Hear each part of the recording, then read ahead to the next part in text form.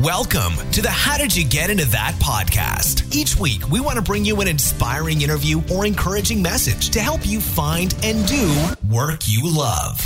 Now, here's your host, Grant Baldwin.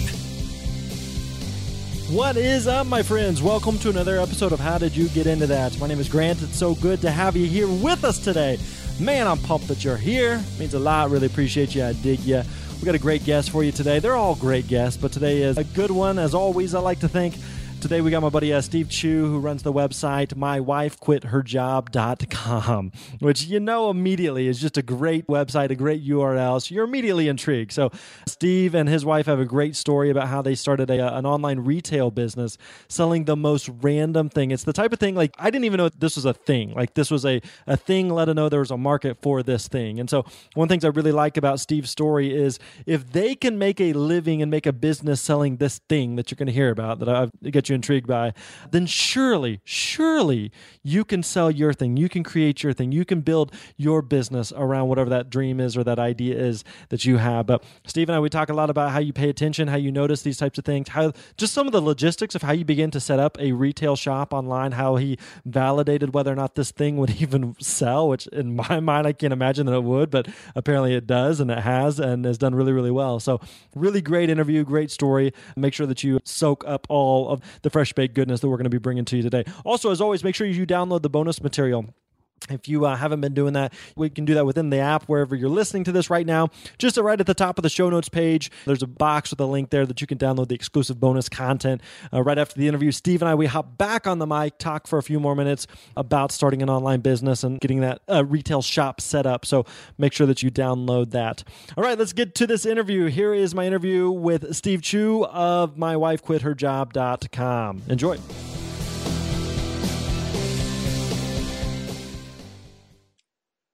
What is up, my friends? Welcome to another episode of How Did You Get Into That? Today we are joined by my friend Steve Chou, who runs the website mywifequitherjob.com. So any wives that may be listening to this are immediately intrigued. So excited to get into Steve's story and journey. So Steve, how you doing, man? Welcome to the show. Pretty good. Glad to be here. Awesome, buddy. All right, so give us a snapshot. My wife quit her job, which is just an amazing, intriguing URL right out of the gate. So what is it that you guys do? Well, she did quit. So there's that. I don't know what the next iteration of it would be in the story then. My family quit their jobs. I don't know. We're not at that point yet. But yeah, so I don't know how far back you want me to start, but there was once upon a time where my wife and I, we used to both work full-time jobs. She used to make a six-figure salary, but she really hated her job. And so every single morning, she would drag herself off to work, and she would just tell me, she's like, okay, honey, I'm off to the hellhole I call my job now. Yeah. She would do this every morning. We'd come back from work. We'd have dinner. We'd watch a little bit of TV, and then we'd just kind of rinse and repeat that cycle. And it was pretty miserable for a time. She wanted to get out of there. And originally, we wanted to start a business of some kind, but we never really got the courage or found the time to do it. Yeah. But then what ended up happening is she became pregnant with our first child. And this was like the perfect excuse for her to quit because, you know, we kind of both believe that a parent should be at home with their kids, at least in the early stages. And so we live in the Silicon Valley, and in order to get a house in a good school district, you pretty much have to have two incomes. Right. And so when she told me she was going to quit, I was really excited that we were going to have a little girl. But at the same time, I was terrified about the finances. And so we started brainstorming different businesses that we could do that she could actually run at home. And that's where we kind of stumbled upon e-commerce. And that's how our online store, bumblebeelinens.com, was born. Interesting. All right. Well, I'm interested to hear more about the linen side of the story. But and I think you described a place that a good majority of listeners are at. They're at a spot where it's like, I don't love my job. I don't hate my job. I make a good living. I just feel trapped. I just feel stuck. So how long did she and you guys as a kind of collectively as a couple there, how long did you kind of feel in that trap spot? We were in that rut, I would say, for several years. Was there anything that you were doing to kind of dig yourself out, or had you just kind of just reserved yourself to the fact that, like, this is the way it is, like, that's why it's work, everybody hates it, we're supposed to be miserable? Or did you ever have any, like, glimmer of hope that maybe there could be something more? Here's the thing. I mean, I was pretty happy, and I wasn't sure. I remember when I graduated from college, I was like, okay, wow, do I have to go to work every single day now? Because, you know, in college, you have all this free time, right? You know, all the time. And then once you start working, it's like, your whole entire day is shot and you just have the weekends. And I thought that this was just what people did, right? They graduated from college, they went to work, and then that was it. And so, and I was cool with it. It just so happens that my wife didn't like the place that she was going to every day. So at the time, were you enjoying your own work, or were you feeling the same way? Oh, no. I love my job. So that's what we're different. You were the anomaly of the family. Yeah. All right. So she's going to work week after week, hating it. Is it for you, like as the husband, do you feel bad for her? Do you feel, or what can you do to help in that situation? Well, the thing is that when you're going to a place that you don't want to be every day, it kind of creeps into everyone's lives, right? Yeah. You're generally not happy, and you feel bad also as the husband, because you want to solve the problem. Right. That's what guys do, right? We solve problems. Sure. And, so it was just tough. And we wanted to find something to get out of that rut. And we required something to kind of shock us into it. And that's kind of, when she became pregnant, we were like, okay, now we definitely have to do something unless we want to sacrifice our lifestyle. We had something similar in our own world. I was working at a job that I felt similar to, and I wasn't really sure what I'd rather be doing instead, but once my wife got pregnant with our first child, it kind of changes everything. So, what is it about that? Whether it be, I've always heard from people, it's either you get pregnant or your wife gets pregnant, or you lose your job or you get laid off. What is it about those huge life situations or circumstances that causes people to just kind of step back and reevaluate everything? Yeah, so for one thing, I mean, I can only talk about my experience, but for one thing, I felt like I needed to start saving a lot of money and making a lot more money, because now it's getting real, right? Yeah. You got to support your family. Whereas when it's just your wife and yourself, you can pretty much do whatever you want. You can live a super frugal lifestyle without really affecting anyone else. So, but when you have a child, it's like, man, I got to really start supporting the family. I think you start thinking about buying a house. You start thinking about buying all the stuff, saving for college, which is a big deal also. Yep.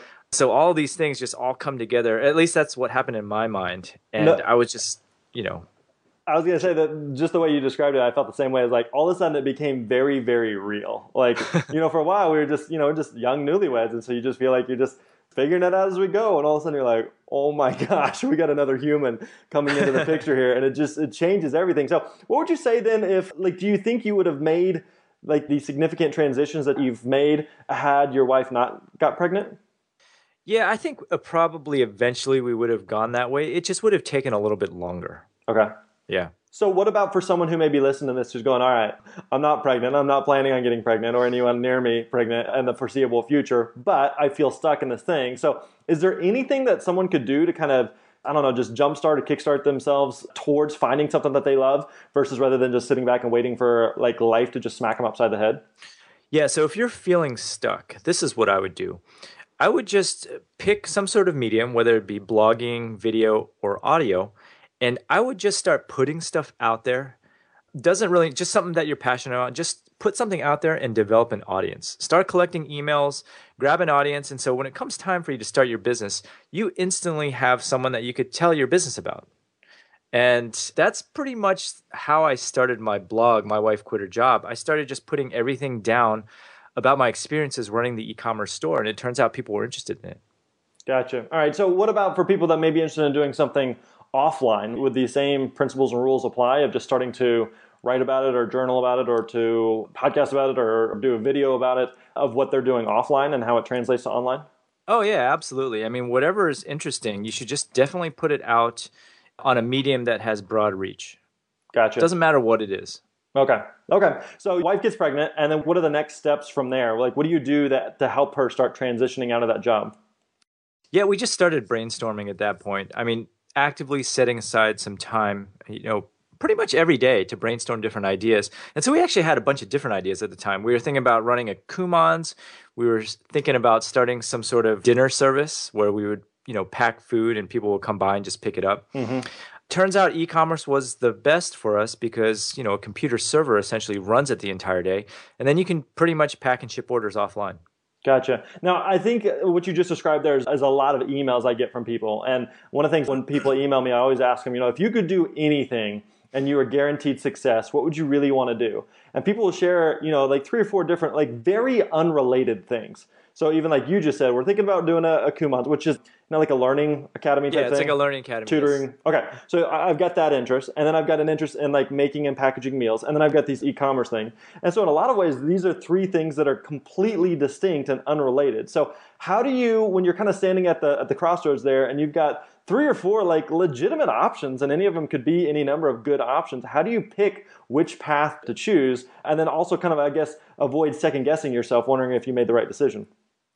So for us, the decision was pretty obvious, mainly because none of those other ideas panned out, but we wanted a way to make significant money with the least amount of energy possible. So our motivation at this point was money so that she could stay at home. And it turns out that the medium with the least amount of energy was e-commerce. So That's how we made our decision. So it sounds like, I mean, a big part of the decision-making process is just understanding, like, why do you want to quit your job? Why do you want to leave this? Let's say this all played out really well. Is that the kind of life you want to have? So it sounds like in some ways, as you're thinking through the different scenarios, like, let's say this all worked out and we went down, plan A, plan B, or plan C, which would lead us toward the life that we want to have. Sounds like you kind of begin with the end in mind. Yeah, pretty much. The number one criteria for this business was time, right? Being able to spend more time with the children, being able to have the flexibility to just leave at any time and run errands and whatnot. And that was the main criteria. Gotcha. So you establish the criteria in your own minds, and then you kind of whittle it down to what's going to make the most sense, e-commerce. So at that time, were you doing anything with e-commerce, or is it just like, we like the idea of e-commerce, now we got a lot of other little pieces of the puzzle to figure out? Yeah, I mean, I can just give the quick 2-minute story on how we decided what to sell. Yeah. When we first got married, my wife, she knew she was going to cry at the wedding, and we had spent so much on photography that we didn't want these like nasty tissues to be in the photos. And so she was looking for handkerchiefs. We couldn't find any and anywhere in the US. And so we ended up looking overseas, and we ended up buying like a huge amount because we bought it straight from the manufacturer. And we only used a couple of these, and then we sold the rest on eBay. And those moved like hotcakes. And so we were kind of just selling these on eBay for a while. And so when it came time to start the e-commerce store, we kind of got back in touch with that vendor. And that's kind of how we got our first products for the store. Was wedding handkerchiefs? Wedding handkerchiefs, yes. Completely random. I was going to say, I didn't even know that was a thing. Yeah, you can make anything into a thing, Grant. Apparently. And actually, my wife and I, we had an eBay store for a while. Don't judge me, but we were actually buying and selling like high-end name brand purses. Okay. We did really, really well. We did that, and then we did a couple of clothing brands. Like we sold really well with Abercrombie. So we'd go to the mall and buy it was ridiculous at the time, but we'd buy like thousands of dollars worth of Abercrombie, and then we would go turn around and sell it on eBay. And we did great with it, and you kind of had to know what you were buying and that you could turn around and make a profit on it. Yeah. But yeah, that e-commerce, we shipped things all over the world. It was really kind of a fun business for a while. Yeah, I did that too, actually, except with electronics. I would go on Craigslist, I would buy a bunch of stuff and then just sell off the pieces. Yeah, it was fun. Doing electronics sounds a lot more manly than purses, for sure. Well, I sell wedding handkerchiefs, Grant. This is true. All right, so how long was it? Like, give me kind of the timeline of you buy the wedding handkerchiefs for your own wedding before wife gets pregnant and you start actually deciding to sell them on your own. Yeah, so we didn't actually start deciding to sell them until just before she became pregnant, because we were thinking about starting a family at that point. So we kind of just laid the groundwork, so to speak, by selling these on eBay and just seeing if there was still demand for them. Is that what, a couple years or a year? No. Maybe 6 months, I would say. Okay. Yeah. So then she just couldn't keep her hands off you. She had to have you immediately, apparently. All right. So, or you sell like a couple of them and just kind of the leftovers from the wedding, and they do well. Is it like an immediate light bulb, or you just kind of like, well, that was kind of interesting, and then you move on with life? Yeah. At that point, we were just trying to liquidate the inventory so we wouldn't have these sitting in our garage. Yeah. So you sell them online, they do well, and then at what point does it come back up in the conversation that like maybe, hey, we want to do e-commerce? Are you just kicking around ideas of what you could sell? And then, hey, remember that wedding handkerchief thing? That did pretty well. What about that? How does that come up? Yeah, so, once we decided that we wanted to start a family, that's when we started kind of thinking about stuff that we could sell. And then, yeah, we thought about back in the day when we had all these handkerchiefs and they sold, why don't we give that a shot? We had some other ideas too. We were selling personalized baby bibs for a while also. How'd those do? Those did well, but they ended up being a lot of labor. And we also didn't want to get into kids products because the requirements are just so much more stringent in terms of testing and that sort of thing. Like, what do you mean? What kind of requirements? Anything that goes to a young child, you actually have to pay to get it tested for, hazardous materials and all that sort of thing. Gotcha. Okay, so you guys weren't wanting to just like sell a third-party product. You were wanting to create your own product?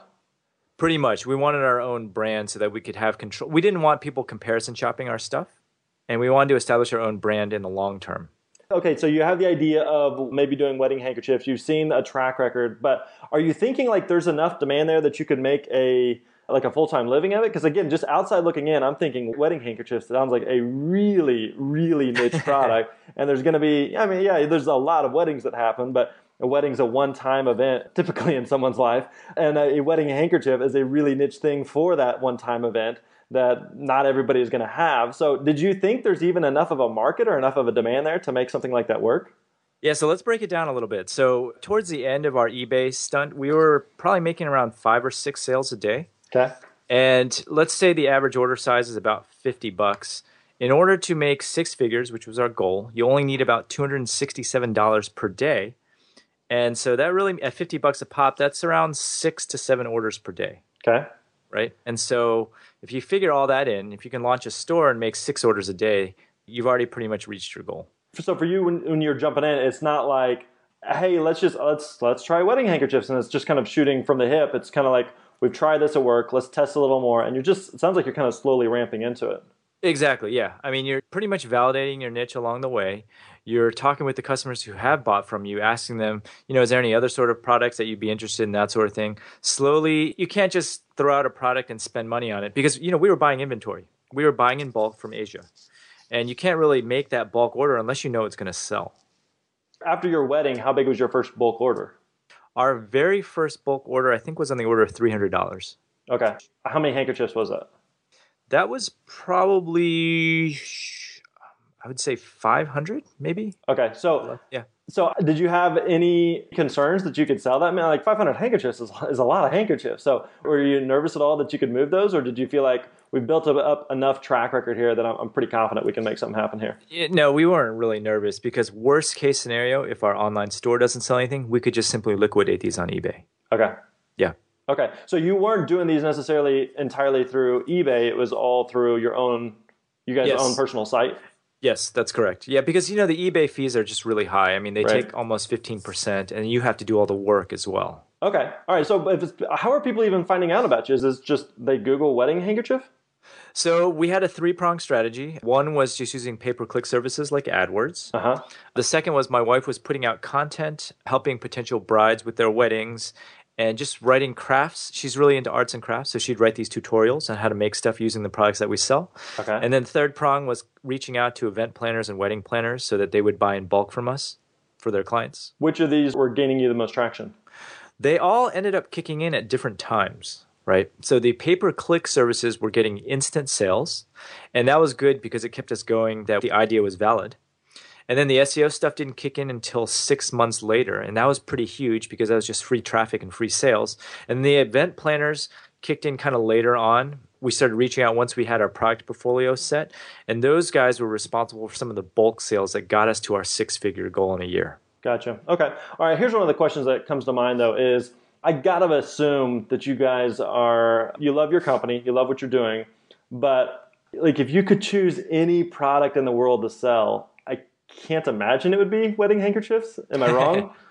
Well, I happen to love handkerchiefs, Grant. No, actually, I have no interest. Yeah, so I mean, I don't know where you're going with this question, but for me, the fun of it is actually running the business. Okay. It could be any product at all. There's a lot of interesting things about just human psychology and what makes a person buy that's very interesting to me. Interesting. Okay. So what I'm getting at is, a lot of times people would promote, and I think I would too, is like you need to have some level of passion about what it is that you're doing. Because if you're promoting something or selling something, whether it's a product or a service, or even you're doing some type of work that you don't really believe in, and you're not really, it doesn't really do anything for you or doesn't really amp you up, then it seems like you could mentally fizzle out on it. But it sounds like for you, it wasn't necessarily the item that you're selling or the product that you're selling as much as the process and almost kind of the game of it, of selling it.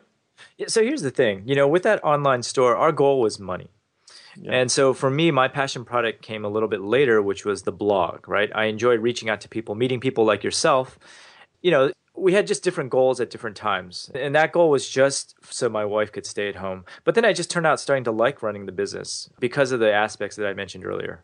So within the first full year of selling wedding handkerchiefs, you guys made a six-figure income?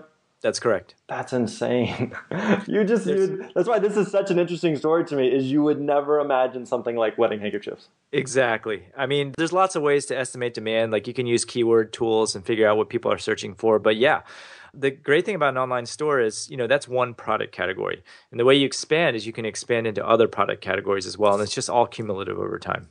So I assume at this point you are, the business is going well. Wife has quit her job. When did your site, the mywifequitherjob.com, start? I assume people just start asking you about it, like, okay, tell me more about this business that you're doing. What's your secret recipe? What's your secret sauce here? How did that come to be? Yeah, so the funny thing is, most people had the same reaction you did. What? You made six figures, selling wedding handkerchiefs? Right. And people started asking me all these questions. And so pretty much after that first year, I decided to just document all that stuff on a blog. Every single painful aspect of starting the online store, getting inventory from Asia, all that stuff. And it turns out people were interested in reading that stuff. And so I started gathering emails, and soon I was starting to get demands on people asking me to train them to start their own online stores. And so that's kind of how once I started blogging for a while, I started a training class in 2011. So it sounds like your wife is more into the wedding handkerchiefs and just the wedding world in general, and you're just more into the business side of it. And so this was kind of your outlet to be able to help with contribute to the picture of what you guys were doing. Yeah, so the way it works is, and I don't necessarily advise everyone go out and work with their wives because things can get a little scary, but we have very specific duties. So my wife is like more of the operations person and the product person. I'm pretty much the tech and the marketing person. And so that works very well for us. It sounds like today they're two totally separate businesses. So you've got the wedding linen, and then you've got what's the name of it you said? The Which wedding? One? Oh, bumblebeelinens.com. Where does the bumblebee come from? Oh, okay. So the backstory for that is my wife got laser eye surgery a long time ago. And she had to wear these like eye patches, I guess, on her eyes, both eyes. Yep. They look like bumblebees. And so I called her Bumblebee for the longest time. That's the origin of the name. So it's not, sometimes when we think of like names, we think like there's amazing brainstorming session and we landed on this one thing, but it's like, no, this is just a little pet name I used to call her basically to make fun of her. And that became our company name. That's awesome. All right. So today they're basically run as two separate businesses. I don't know if they've got some crossover there, but they're separate things. Mm-hmm, absolutely. Okay. So for someone that may be listening to this going, okay, I'm intrigued by maybe starting an online business. Maybe they've got a product. Maybe they have at least an idea. Like, what are some of the first steps to kind of get going on creating something online? Well, the first steps are just getting an idea of what the demand is going to be, and then just validating the idea just to see if people are actually going to be interested in it. So are we talking about in the context of e-commerce or info or blogging? Yeah, I'd say in the e-commerce world of if I've got a physical product that I'm going to have to ship to someone, again, whether I'm doing it through my own site or I'm doing it through like a fulfillment by Amazon or an eBay or something, I've got something that I want to sell. Like, where do I even begin to find if there's demand there and find people that would be interested in buying it? Yes. Okay, so there's many ways to do this. So one, as I mentioned earlier, was keyword research. You can get an idea of how many people are searching for the products or product categories that you're looking for and just make a couple of estimates. You can estimate conversion rate between 1% to 3% and a click-through rate just to get an idea of what your revenues are going to be. You can also look on eBay at the completed listings. eBay is an open book. You can find out exactly at what frequency things are selling. You can also look on Amazon, and I don't know if you guys have ever noticed this, but under Amazon, you can look under bestsellers, or under each individual product, you can actually scroll down, and there's actually a seller rank there too, where you can kind of get an idea of how well a particular item is selling. And then you can also look on Etsy. Etsy is also an open book. You can go in and look at each vendor and find out what frequency each one of their products are selling as well. Interesting. So I know we did the same thing with eBay when we got started, was just going to their completed listings or sold items, and you could see everything that was not just like lists, but things that were actually selling and how much they were selling for and how many bids they had or how quickly they had sold if it was just a fixed price listing. And just some of those little things where you can start to at least get a feel like either this is moving or this isn't. So what did you do like in your case where in some ways I don't know, is there a huge market? Like, are there a lot of other people selling wedding handkerchiefs, or is this something where you're kind of creating a new market? There were a couple of other players. They didn't market it as wedding handkerchiefs. They just marketed it as handkerchiefs. And so here's one of the keys, right? For our business, there were a couple players selling handkerchiefs, but they weren't like positioning it to a certain customer in mind. Whereas for us, we had a target customer in mind, which was brides. And so all of our marketing collateral was targeted towards weddings. And so naturally, when you were a bride, you would come and you go, oh, hey, I didn't think about this. I don't want nasty tissues in my photos. And so they would buy from us because all of our product copy was tailored towards them. And so what we started doing later also is these handkerchiefs, they're for multiple uses, right? So we started tailoring them towards funerals, sororities, and all sorts of things. It's just all in the product copy and positioning it towards a target customer that you have in your mind.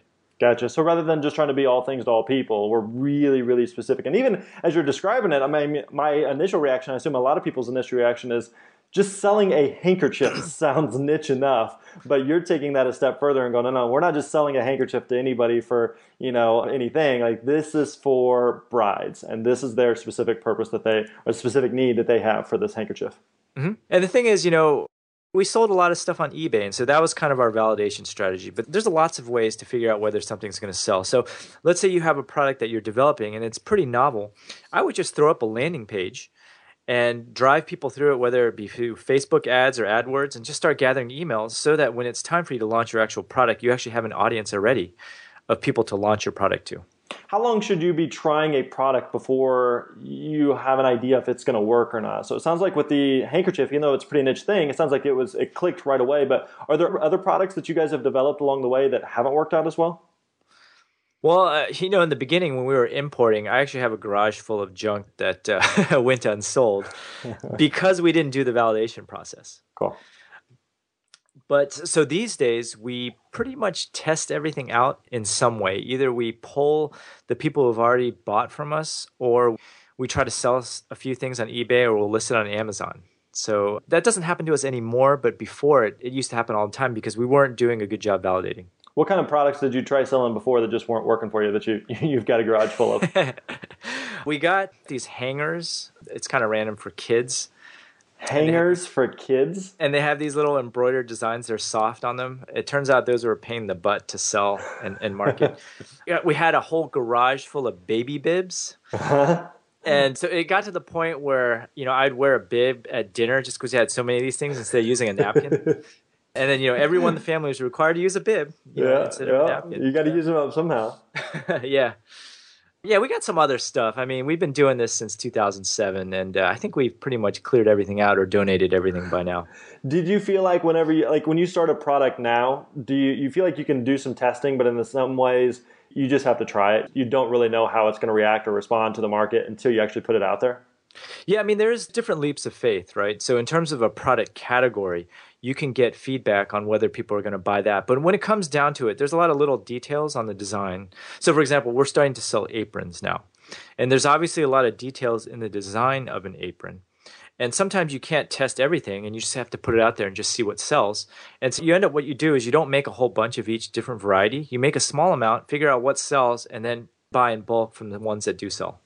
Interesting. All right. This is all intriguing stuff here. So what else within the Bumblebee linen stuff are you guys selling? So you're starting to do aprons. What else do you sell? We sell a lot of stuff at this point. So we sell napkins to event planners. We sell, personalized linen towels, personalized napkins. We sell lace parasols. We sell aprons. Yeah, I mean, but our core product is still handkerchiefs. All right. That's where the main bread and butter for you. That's the main bread and butter, yeah. Wow. Are you guys shipping these yourselves? Do you have a team now at this point, a staff that handles a lot of it? Do you outsource it? So we have an office space and we have a couple of employees. They pack and ship orders, answer phone calls, and that sort of thing. Wow.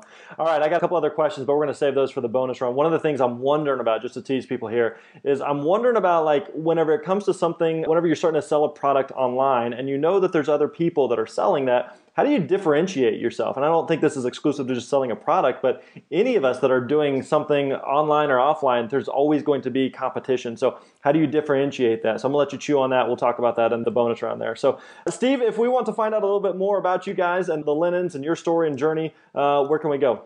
Yeah, so my blog is located at mywifequitherjob.com. I also run a training course on e-commerce at profitableonlinestore.com. And if you are getting married and you know you're going to cry, I'll hook you up at bumblebeelinens.com. We'll ask for the how'd you get into that hookup discount there. Yeah, exactly. Nice. All right, man. Good talking to you. Appreciate that. We'll make sure we send people and put those links in the show notes and send people to those sites to check that stuff out. And we will be coming right back at you in the bonus round. So we'll see you over there, Steve. Sounds good, Grant. All right, there you go, my friends. Hope you enjoyed that interview with Steve Chou of mywifequitherjob.com. Hey, as always, feel free to download the bonus exclusive content where Steve and I, we hop back on the mic for a few more minutes. You can download that from the show notes page on the website or just straight from your phone. If you're listening to this on your phone or mobile device right now, you don't need to go to your computer. You can just download it straight to your phone right there. You can do that within the show notes. Right at the top, there's a box that says to download this bonus exclusive content. So make sure you do that. Hey, as always, feel free to email me, grant@grantbaldwin.com. Let me know what you're chewing on or wrestling with, anything that I can do for you. Would love to hear from you. So that wraps up this episode, just another episode of this beautiful show. And hey, I hope you do this. You know, one thing we talk a lot about on this show is I hope that they're encouraging. These episodes and these interviews are inspiring to you. They get you thinking. But listen, I don't want you to just think. I don't want you it's easy to get just stuck in that rut where you're pondering, you're thinking, you're kicking things around, and you don't actually do anything. Listen, I don't want you to do that. I want you to begin to take action. I want you to take some steps. I want you to begin moving forward with the kind of life that you want to have for yourself, and not just talking about it, not just pondering it, but actually doing it. And so Steve has a great story there. I hope you were inspired and encouraged by it, but I hope more than that, I hope you actually take action and do something. I believe in you. I'm for you. I'm cheering for you, and I know that you can do this. You're awesome. Thanks for listening to the How Did You Get Into That podcast with Grant Baldwin. Don't forget to visit grantbaldwin.com for all the show notes and links discussed in today's episode. We'll see you next time.